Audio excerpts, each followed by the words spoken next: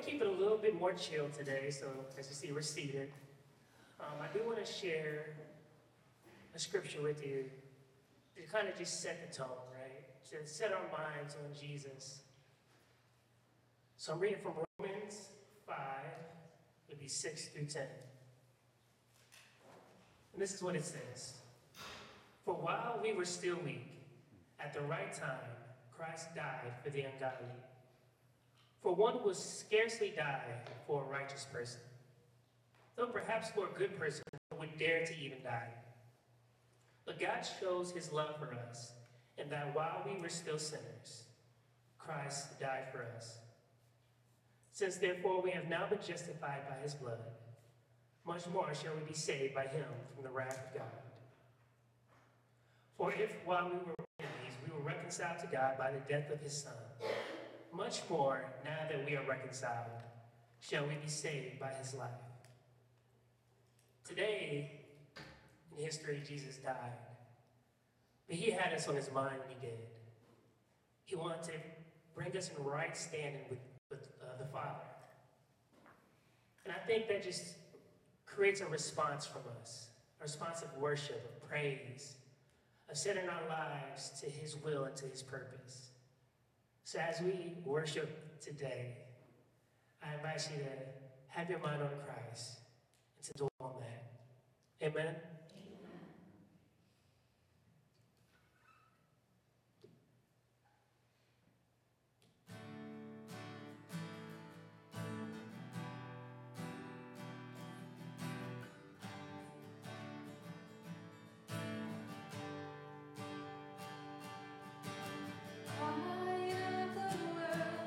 Step down into darkness, open my eyes, let me see beauty that made this heart adore you. Oh, what a life spent with you. Here I am to worship. Here I am to bow down.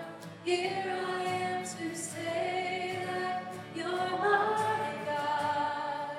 You're altogether lovely, altogether worthy, altogether wonderful to me.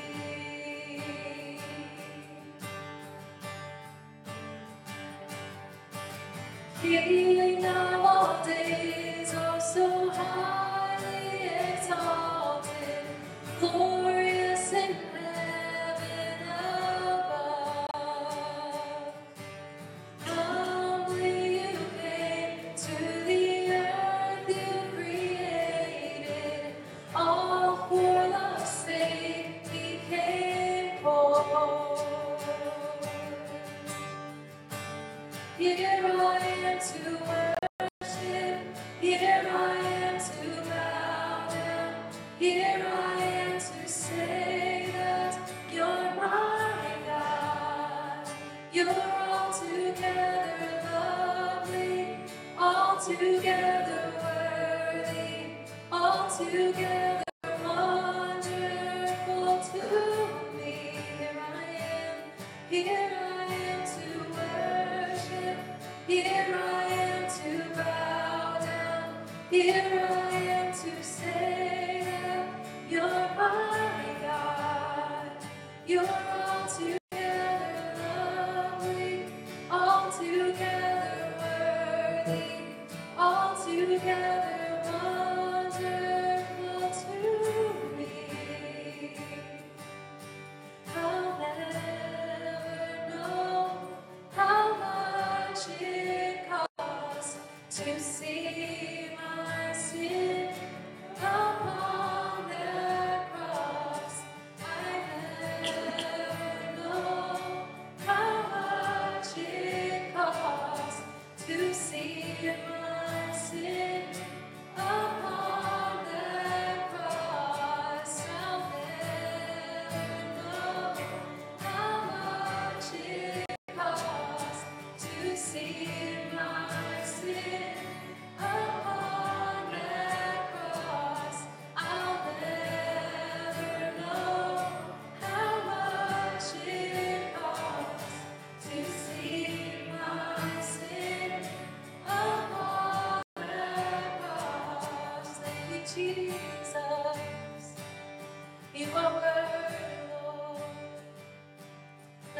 here I am. Here I am to worship. Here I am to bow down. Here I am to say that you're my God. You're altogether lovely, altogether worthy, altogether wonderful to me.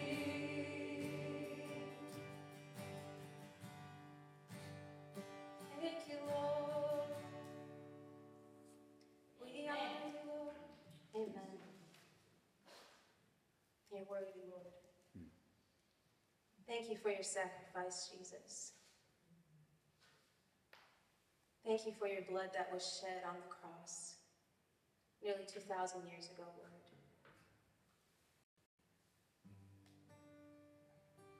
We honor you, God. We worship you.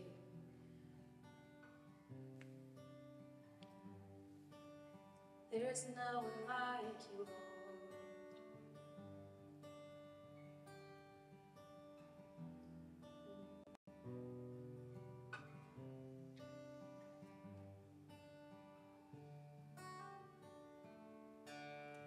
I was a wretch. I remember who I was. I was lost. I was blind. I was running out of time. Sin separated. The breach was far too wide. But from the far side of the chasm, you held me in your side. So you made a way across the great divide, left behind heaven's throne to build it here inside. And there at the cross, you paid the debt I owed, broke my chains, freed my soul. For the first time I had hope. Thank you, Jesus, for the blood applied. Thank you, Jesus, it has washed me white. Thank you, Jesus, you have saved my life. You brought me from the darkness into glorious light. You took my place, laid inside my tomb of sin. You were buried for 3 days, but then you walked right out again. And now death has no sting, and life has no end.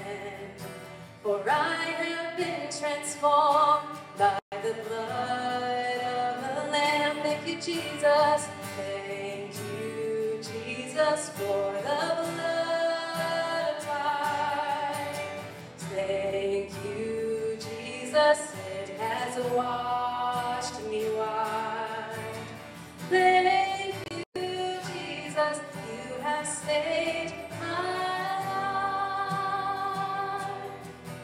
You brought me from the darkness into glorious light. There is nothing stronger for the wonder-working power of the blood. The blood. It calls us sons and daughters. We are ransomed by our Father through the blood. The blood. There is nothing stronger than the wonder-working power of the blood. The blood. It calls us sons and daughters.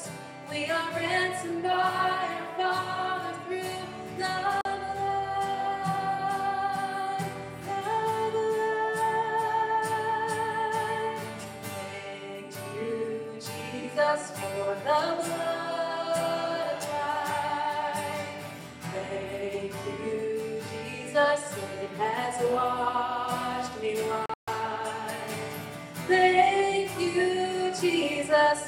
have saved my life. You brought me from the darkness into glorious light. Brought me from the darkness into glorious light. Brought me from the darkness into glorious light. Amen. Hallelujah. Why don't we give Jesus praise in this place?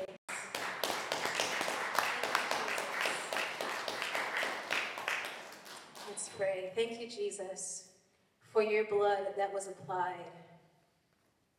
Thank you that you overcame hell, sin, the grave, death, for us to be reconciled to Abba Father. That is such a wonderful gift, to be in relationship with our Heavenly Father, that He sees us through your blood, Jesus, that we are made whole, we are made righteous through your blood, Jesus. We remember that today, in this moment, Lord, in this service. We remember your sacrifice. Thank you for choosing to lay your life down for us. We love you and we honor you and we worship you for that gift, for that sacrifice. And let us remember it, let it be sealed into our hearts and our minds. In Jesus' name we pray. Amen. Thanks for joining us for our first Good Friday service. My name is Mark. I'm the pastor at our church. And as we step into tonight, or today, whatever you call it, I just want to give you an honest assessment. This is one of the events in my faith journey that actually held me back from following Jesus. This cry that Jesus calls out when he says, my God, why have you forsaken me? I could not reconcile it for years. For years, it was like, why would God send Jesus to the earth? And then at Jesus' most desperate time, and most darkest point, why would God abandon him? And for me, it was like, if that's going to happen to Jesus, and I'm not ever going to, like, I'll never add up to be Jesus, right? Could that happen to me? Would God abandon me, right? And it was one of those moments, or forsaken me. It was one of those moments where I remember at 17, it was around April time, I was in the backyard of my house, and I just remember settling thinking, okay, sometimes following Jesus requires faith, right? And for years, I was just like, it'll just take faith, right? I just kept putting it into the faith category. Just, you need to have faith to do this, right? And so for years, I would just do this. And then it just turned into this idea of like, everyone, you probably have these issues too, right? There's questions, there's things you want to pull on, but you don't want to pull on too far because you're like, whoa, that could derail me. And I just remember thinking through, like in my ordination ceremony and stuff like that, the interview, I would just like hold it back. I wouldn't talk through it. I was just like, I just can't really say this, right? Like, if you do, then you're labeled something. And so I would just be like, okay, I'm just going to settle this. And when I went to Israel last year, I was talking with my roommate who co-led the group. And he was asking me the questions of like, hey, what brought you here? What are some of the things you have, questions you have? And he asked me my faith journey, so I told him. And he just like grinned. I was like, this is weird. So, and he's like, I think you're going to find your answers this year, or on this trip.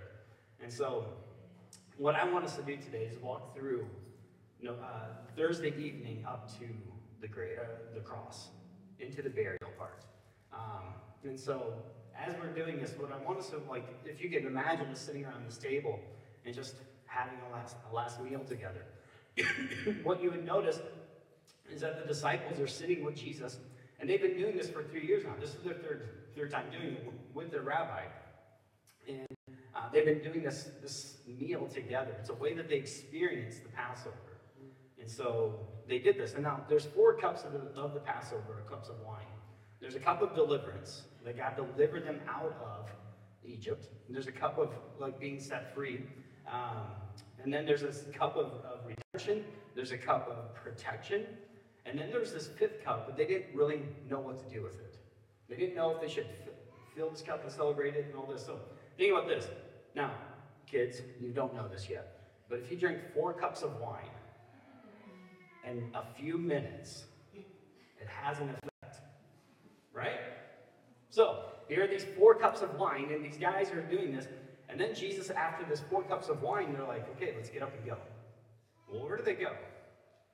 We always just assume, that, like we say, well, yeah, they went to Garden of Gethsemane, but that's not really what the scripture says. It says they go to, like Luke says, that they go to the normal place on the Mount of Olives. Matthew and Mark said they go to Gethsemane, and then John says they go to a garden. Which a garden when there's a desert and mountains, that just means anytime there's a vegetation, like any kind of vegetation, like, oh, it's a garden. So what it was there's a cultivated area where there's a handful of olive trees that were there, and it was put on the mountainside, and in there's this thing called a Gethsemane. Now, think about this. You don't want to go too far when you collect all the olives. So you're harvesting the olives, you take it to these massive things that have these millstones, which you've probably read before, heard about a millstone.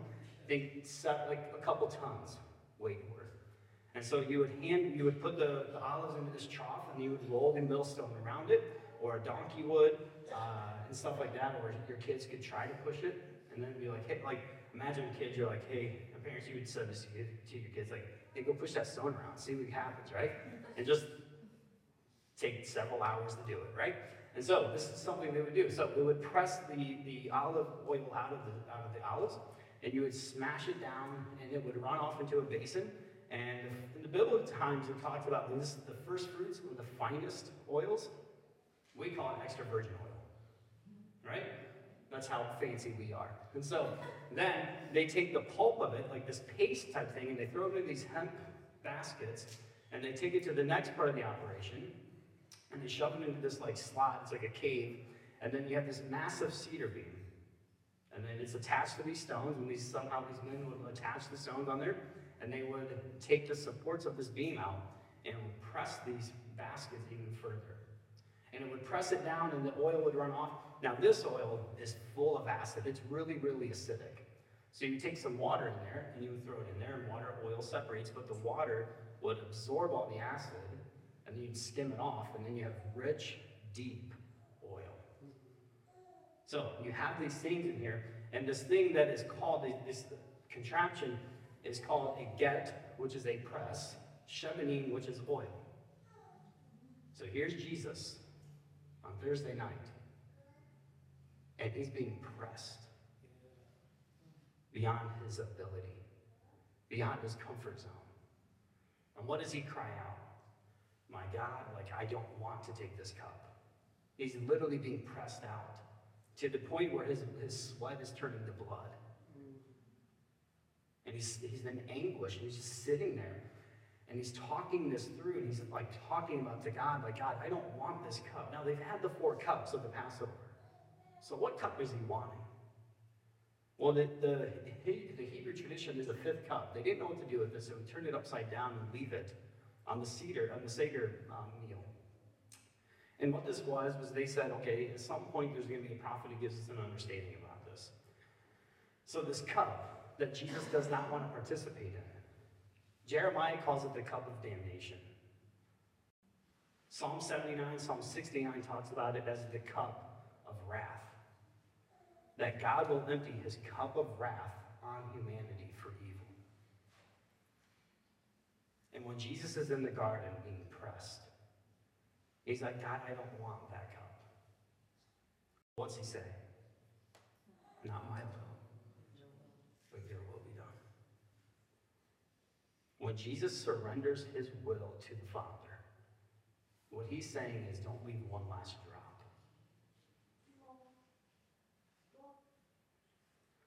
Empty the cup of wrath that should be meant for you and I. Because he who had no sin became sin. And God empties this. And so in this time, he's sitting there, he's pressing in on this, and he's like, okay, there it is. So in the Garden of Gethsemane, he sees the people who get arrested and are about to arrest him. He sees them by torches, and they come by night. And he says, oh, the arresters are coming, they're coming to do this. They take him for a mock trial. And at 9 a.m., the decision is made. He gets sentenced to death. He carries the cross through Jerusalem city, and he hangs out, he's there, and he goes to Golgotha, which Herod the Great had used as a limestone quarry, but then abandoned because it wasn't pure limestone. And then he's hanging on the cross, and this is the part that just like wrecked me for years. Well, he's hanging on the cross, and he says, my God, why have you forsaken me? And it was in this moment that I was just kind of working through this, and my good friend Brad just walked me through this text. And I'm going to have Betsy come up, and she's going to help me with this sermon as we go through this.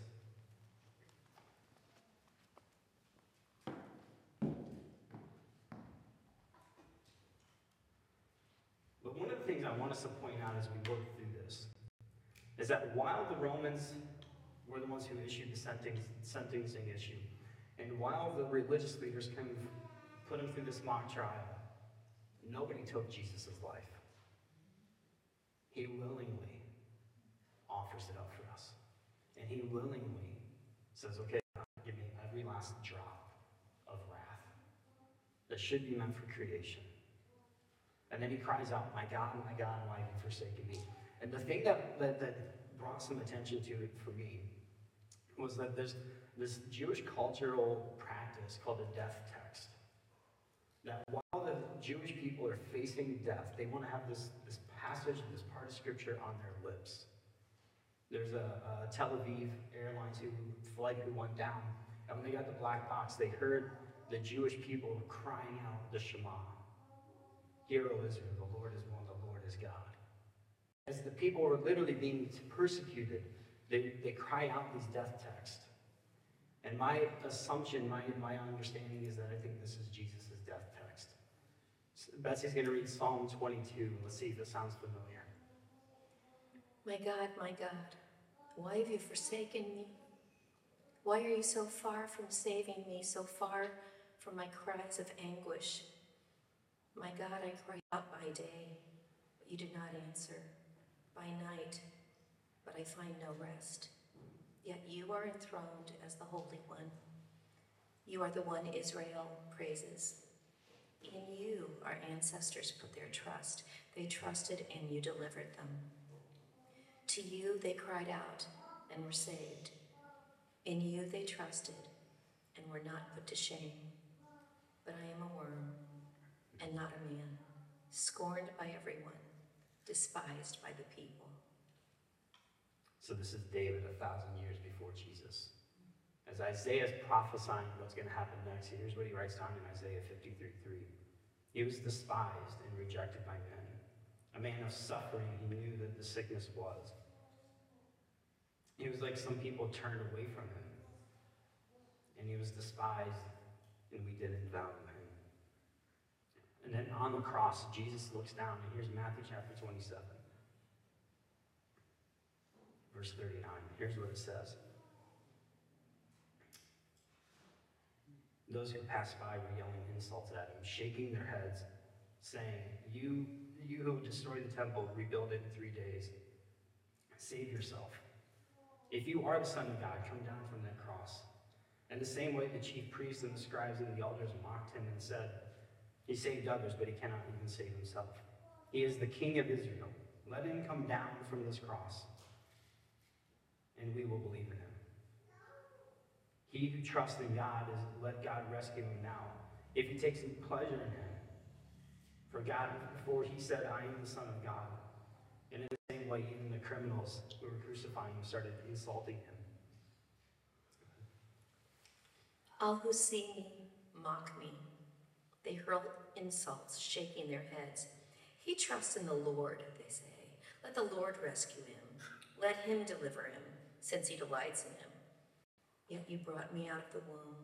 You made me trust in you, even at my mother's breast. From birth I was cast on you. From my mother's womb you have been my God.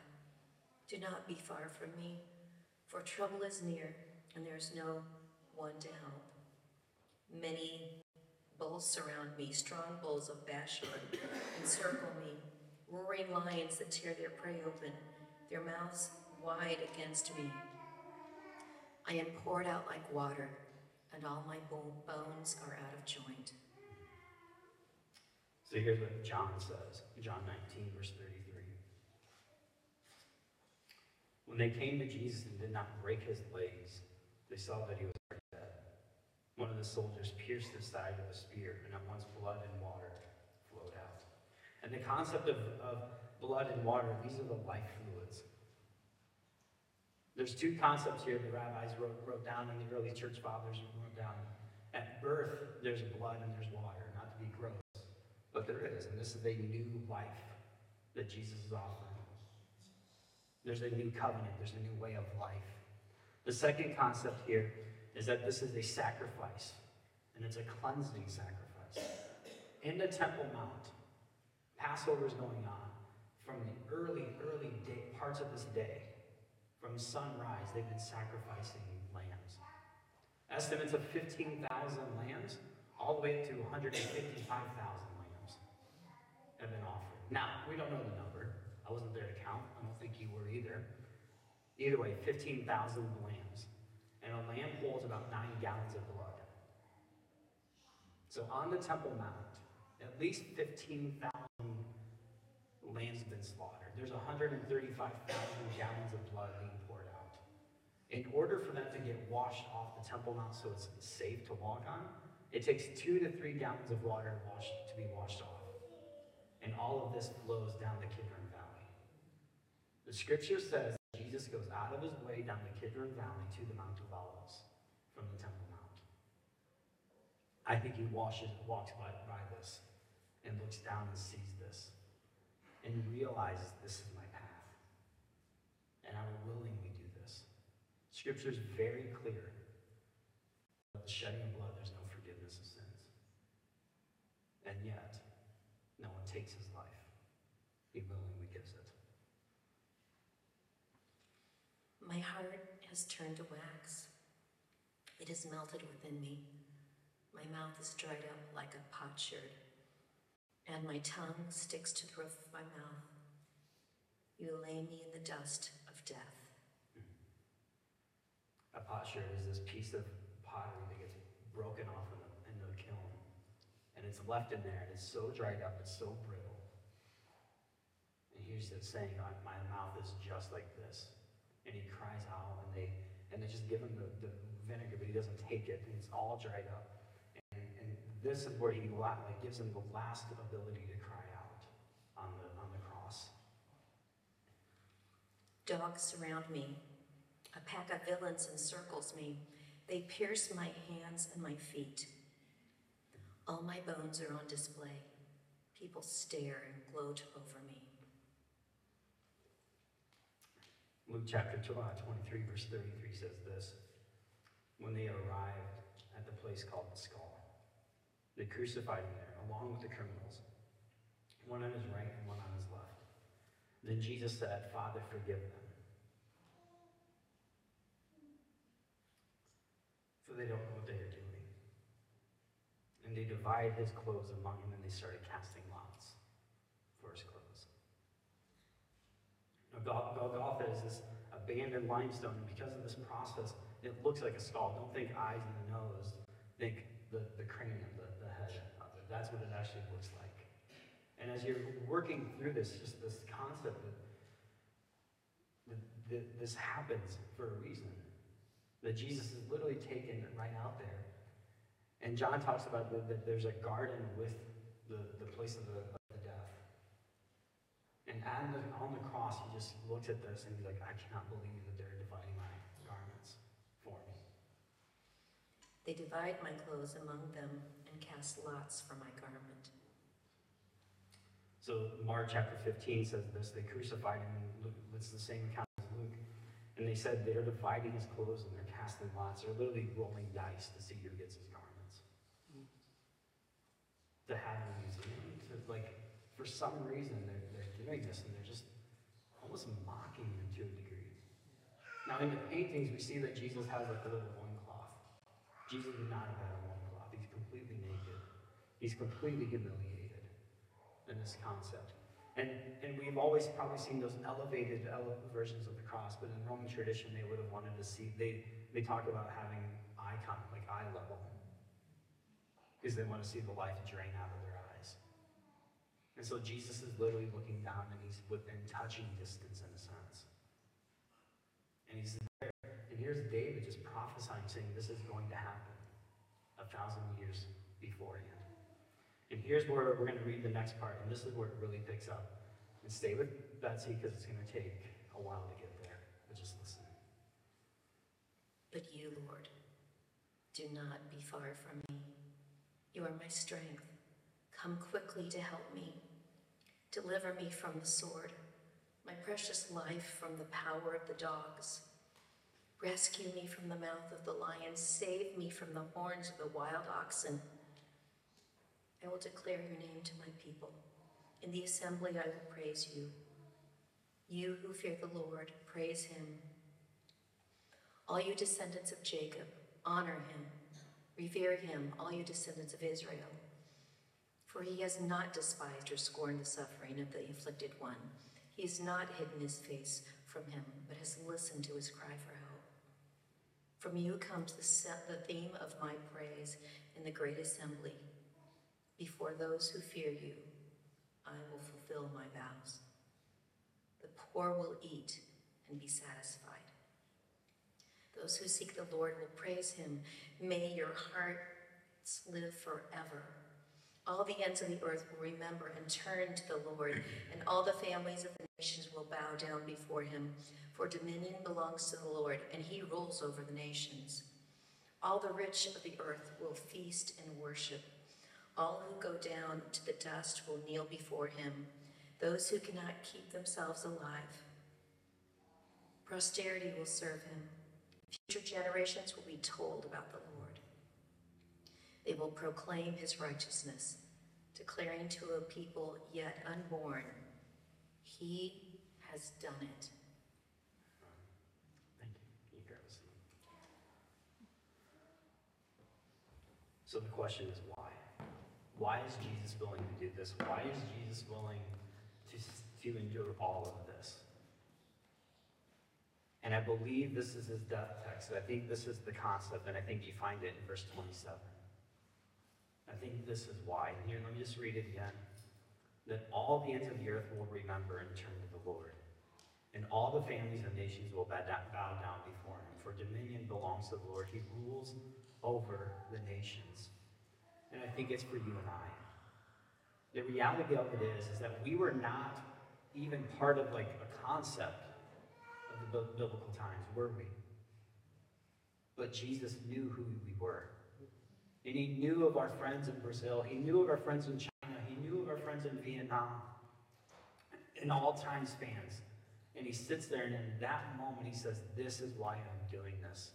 Another way of translating the very last phrase here in verse 31, that they will declare that it is done, or what he has done, is it is finished. Jesus on the cross has bookended this entire psalm that my God, why have you forsaken me? And the original audience who knew the Bible and knew the scriptures would have immediately gone back here. And then when he declares, it is finished, this is why he does it. So that you and I would know that there's a God in Israel. Going all the way back to Abraham, going all the way back to Genesis chapter 3. The wrath of God, the fifth cup has been filled since Genesis chapter 3. And God empties it in the garden. And then Jesus declares it's done. All the wrath that you could have even possibly given out has now been given to me. Evil extinguishes every single power that he has, and God extinguishes every single wrath onto Jesus. The question is, what do we do about it? Roland's going to come up and lead us into this next part. And as he comes up, let me just pray for us. Jesus, thank you for this day. That Jesus, your worst day is our best.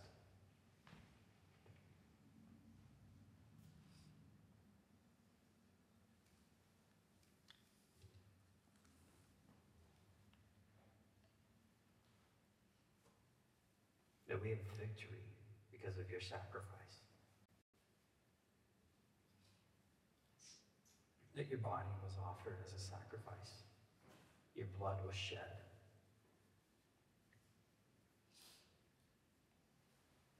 And you willingly did it. So that we would know that there's a God in Israel.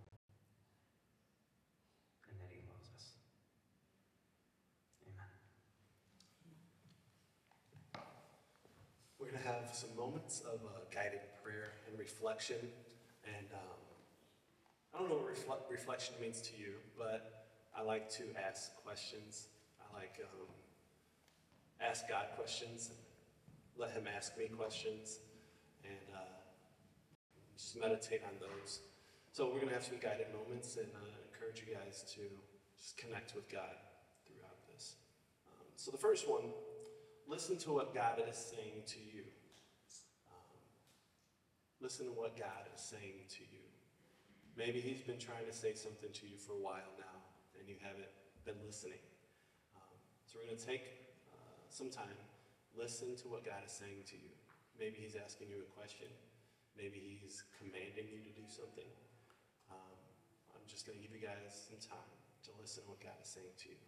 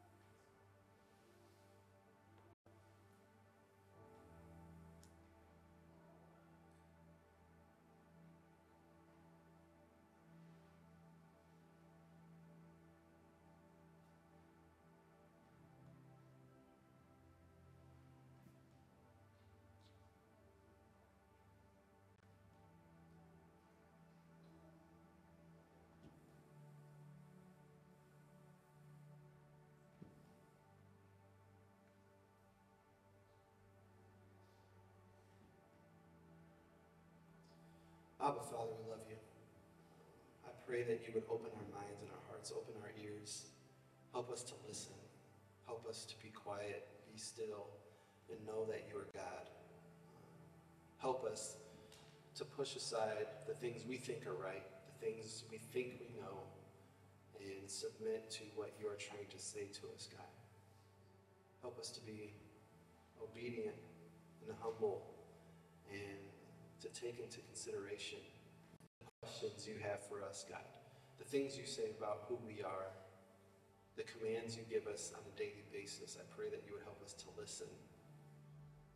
Help us to listen to you, God. In Jesus' name.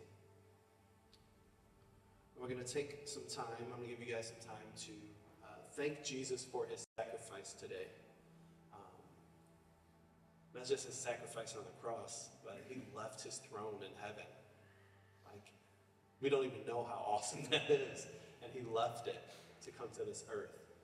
And I'm sure he made sacrifices that we don't even know about. He went through things, struggles, temptations that we don't even know about. He sacrificed for us and lived perfectly so that we could have salvation. So we're going to spend some time. Thank Jesus for his sacrifice.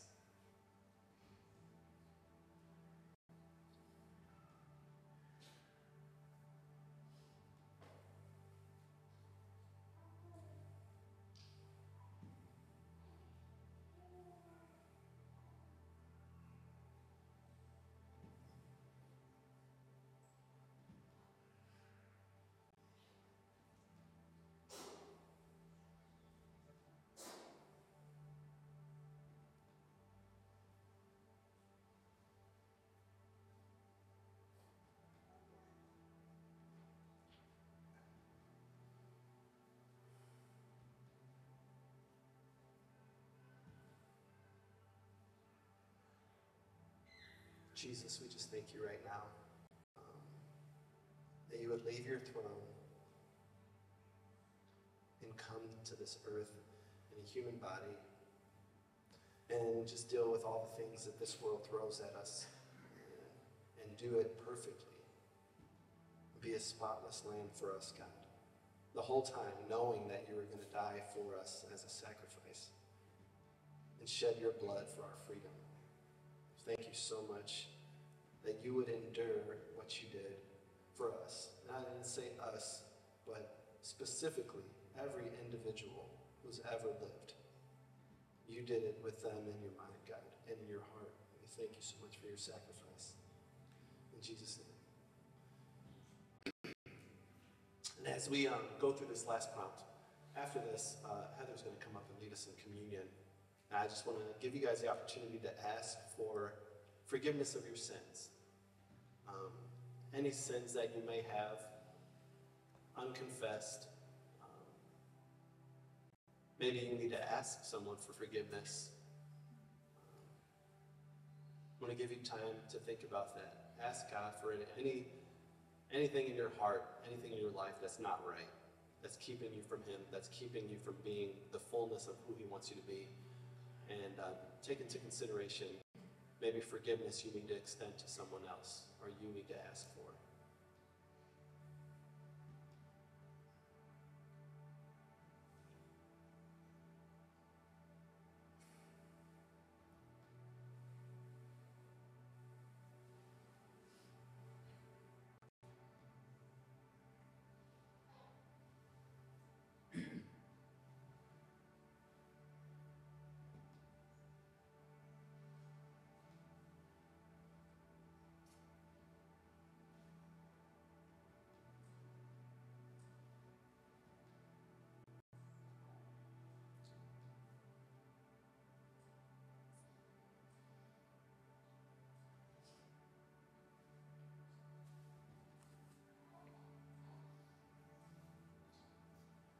Abba, Father, we just thank you so much for forgiveness. And you say as far as the east is to the west, and the sea of forgetfulness. And we can't comprehend the fullness of your grace and forgiveness, God, but we're so thankful for it. Thankful that we can go through something on this planet, be forgiven, and know that it is eternal forgiveness. It has no end. We thank you so much that you would do that for us, God. If there's anyone in this room right now that needs to soften their heart and soften a struggle that they're going through, a sin that they're holding on to, God, I pray that you would break the chains on them right now. I pray that you would give them freedom right now, God. I pray that your Holy Spirit would fall fresh on them right now in a way that they've never experienced it before, and know that forgiveness is for them. We're not worthy. We can't earn it. We don't deserve it. You give us forgiveness freely, God. And I pray that everyone in this room understands that. We love you. In Jesus' name.